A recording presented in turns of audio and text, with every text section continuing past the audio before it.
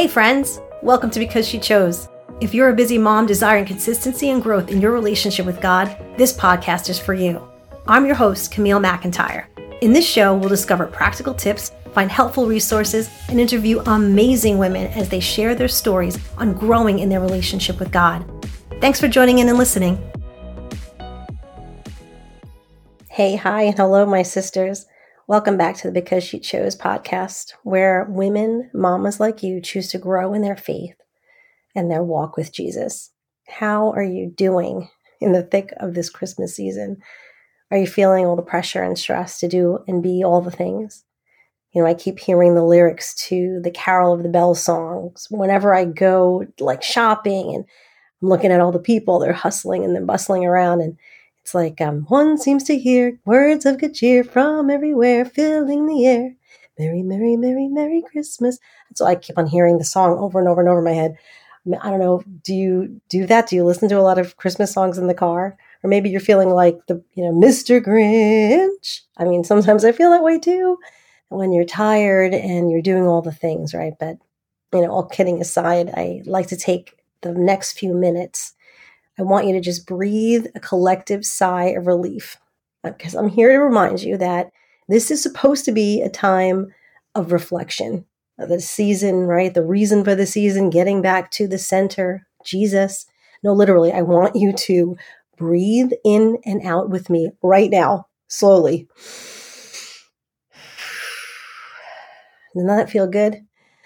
I've been enjoying tremendously taking time each day to just take out my Bible and focus on a scripture associated with the Advent theme for the week. And now, if you didn't get a chance to listen to last week's podcast on hope, let me explain what I'm even doing, what the Advent even means. It means it's the arrival, and it signifies the start of an event or the person that it has come. Think about it. Jesus, the babe in the manger, wrapped in swaddling clothes.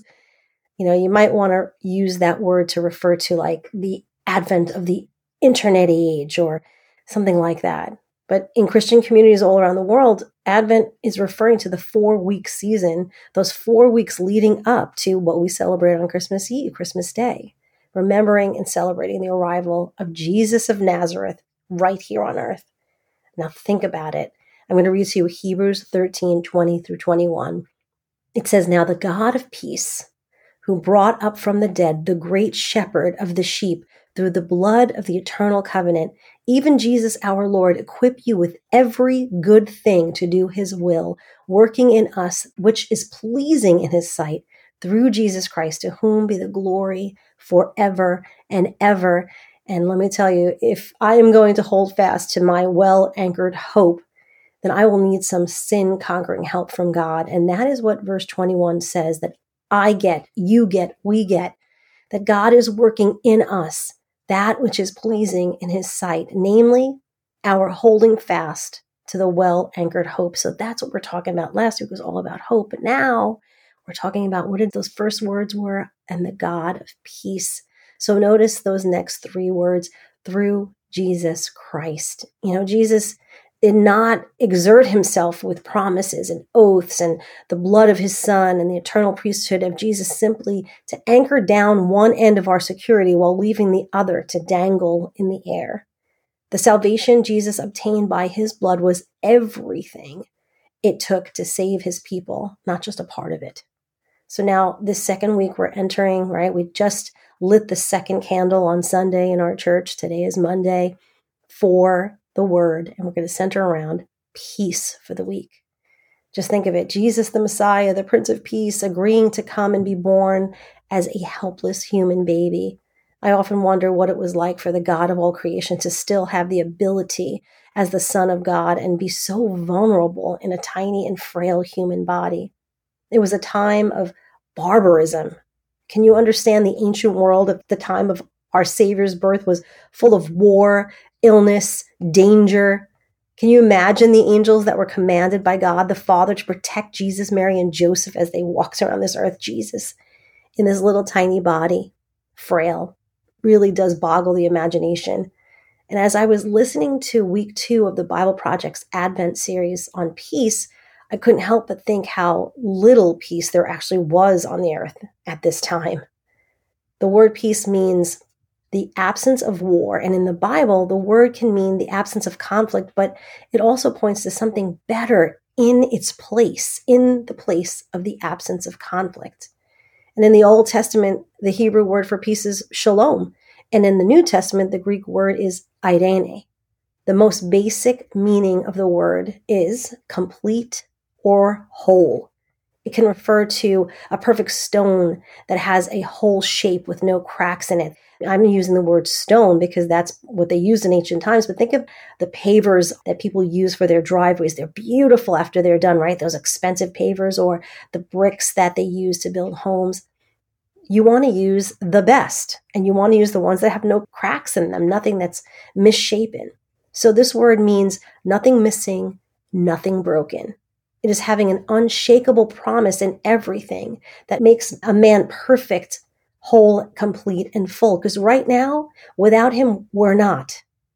We are completely broken humans. But it can also refer to a completed stone wall. So think about not just that one brick, but an entire wall that has no gaps, no missing bricks, a building that has nothing. We have a front porch that has broken steps, broken brick steps. And sometimes it's hard, you're navigating up that. You don't want to step on one that's loose. So this is referring to something that is complex with lots of pieces in a state of wholeness. So you can even imagine a fortress city with perfectly fortified walls. Our church, Oasis Church NYC, we're studying the book of Nehemiah in our midweek community Bible study. And the story is that the city walls were broken down in several places, leaving it vulnerable to attacks from its enemies. And at the end of the story, God miraculously enables his people to work together in concert and harmony, fighting off their enemies while at the same time supernaturally rebuilding the walls in record time. So while they did this, they were facing resistance, but God helped them fortify the walls around the city, which kept out the enemies and kept their people within them safe. So that's what peace looks like. Nothing missing, nothing broken. There's nothing lacking. It's the idea that life is complex, full of moving parts, and the relationships and situations. And when any of these things are out of alignment or missing, what happens? Your shalom, your wholeness, your completeness breaks down. Life is no longer whole and it needs to be restored. Think about the marriage that is broken down, that you're missing love in it. Maybe you have a child that is having a health crisis. This is what it's referring to, is that Jesus gives us shalom. So when we're using this as a verb, the word shalom, the idea is to make complete or restore and reconcile. So think about in the biblical times, revival kings, they had to make shalom when they came together, when they stopped fighting one another. So you have all these different kingdoms, and when one would lay down and say, well, I surrender, they would stop fighting one another, but they would also start working together for each other's benefit towards a goal, towards becoming one. It's what the kings of Israel were supposed to do all throughout ancient history, but they rarely were able to. So in Isaiah's day, he prophesied that there would be coming a future king, a prince of shalom, a prince of peace, and his reign would bring shalom, peace with no end. A time when God would make a covenant of shalom and peace with his people and make right all the wrongs and heal all that was broken. That's why Jesus' arrival in the New Testament was described as eirene, which is the Greek word for peace. And it said, Jesus said it to his followers. He said, I have come to bring you peace. My peace, I give it to you. So the apostle said that Jesus made peace with broken and lost people. And God, when he died, Jesus, he risen from the dead, right? It's that idea that he restored to wholeness in that moment the broken relationships between humans and their creator. That's why the Apostle Paul said in Ephesians 2:14 and 15, Jesus himself is our eirene. He is our peace. He was the whole and complete human that we were made to be, but have failed to be, and now he's given us his life as a gift. I'm getting excited about this. Now, we as his followers, we're called to create peace. Paul instructed the early churches to keep the unity of the Spirit in the bond of peace in Ephesians 4:3. This requires humility, patience, bearing with each other in love. I remember having issues and problems with people in our church years ago and trying to settle them and trying to get them to understand that, we're supposed to be long suffering with one another. It means suffer long with one another. That's what Christ's love enables us to do. That's what we're supposed to be doing, to bear with each other in brotherly love. And when we see people that are not in unity, that are unable to come together in the unity in the spirit of the bond of peace, of Christ's peace, it breaks his heart and then it breaks ours. It's a breakdown of relationship. So he also says in Colossians 1:22 that now Jesus has reconciled us back to himself, to God, through his physical body, through the death of this body that God gave him, to come and be born of a virgin, a little child, to grow into a man, to be presented holy in his sight, without blemish, and free from accusation. There it is. There it is again. We're reconciled. We're restored. What was broken at one time, he now has given us complete wholeness. Wow. So true peace does take a lot of work. It requires taking what was broken and restoring it to wholeness, whether it's in our lives, my life, my own life, your relationships. Like I said, people have breakdowns in relationships, and it's hard, especially during the holidays. It's hard to not be in peace with one another, or even in our world through us, his people. God is trying to restore wholeness to our world through us, his people. That's the rich, rich concept of the biblical word for peace. So listen, I don't know what you need to do to bring yourself into this state of shalom.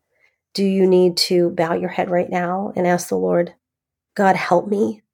Help me to understand what your shalom means, what Irene means to me right now. I need your peace, God. I want peace during this holiday season. I want peace in the midst of storms, in the midst of battles.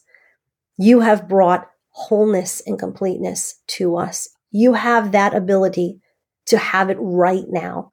I'm asking you to bow your head and say, Lord, I need you, Prince of Peace. Come and hold fast to the enabling power that Jesus bought for you. I'll leave you with that, and I'll see you next week when we talk about our next theme. Blessings, my sisters. Thanks so much for joining me today on this episode of Because She Chose. I hope you found some encouragement and help to find time to grow in your faith. Let me know if today's episode resonated with you and send me a message on Instagram at Camille_McIntyre or at Because She Chose, also on my Facebook business page, Camille McIntyre. If you are loving what you are hearing, make sure to follow the podcast so you don't miss an episode and leave me a review and rating. Until next time, take care.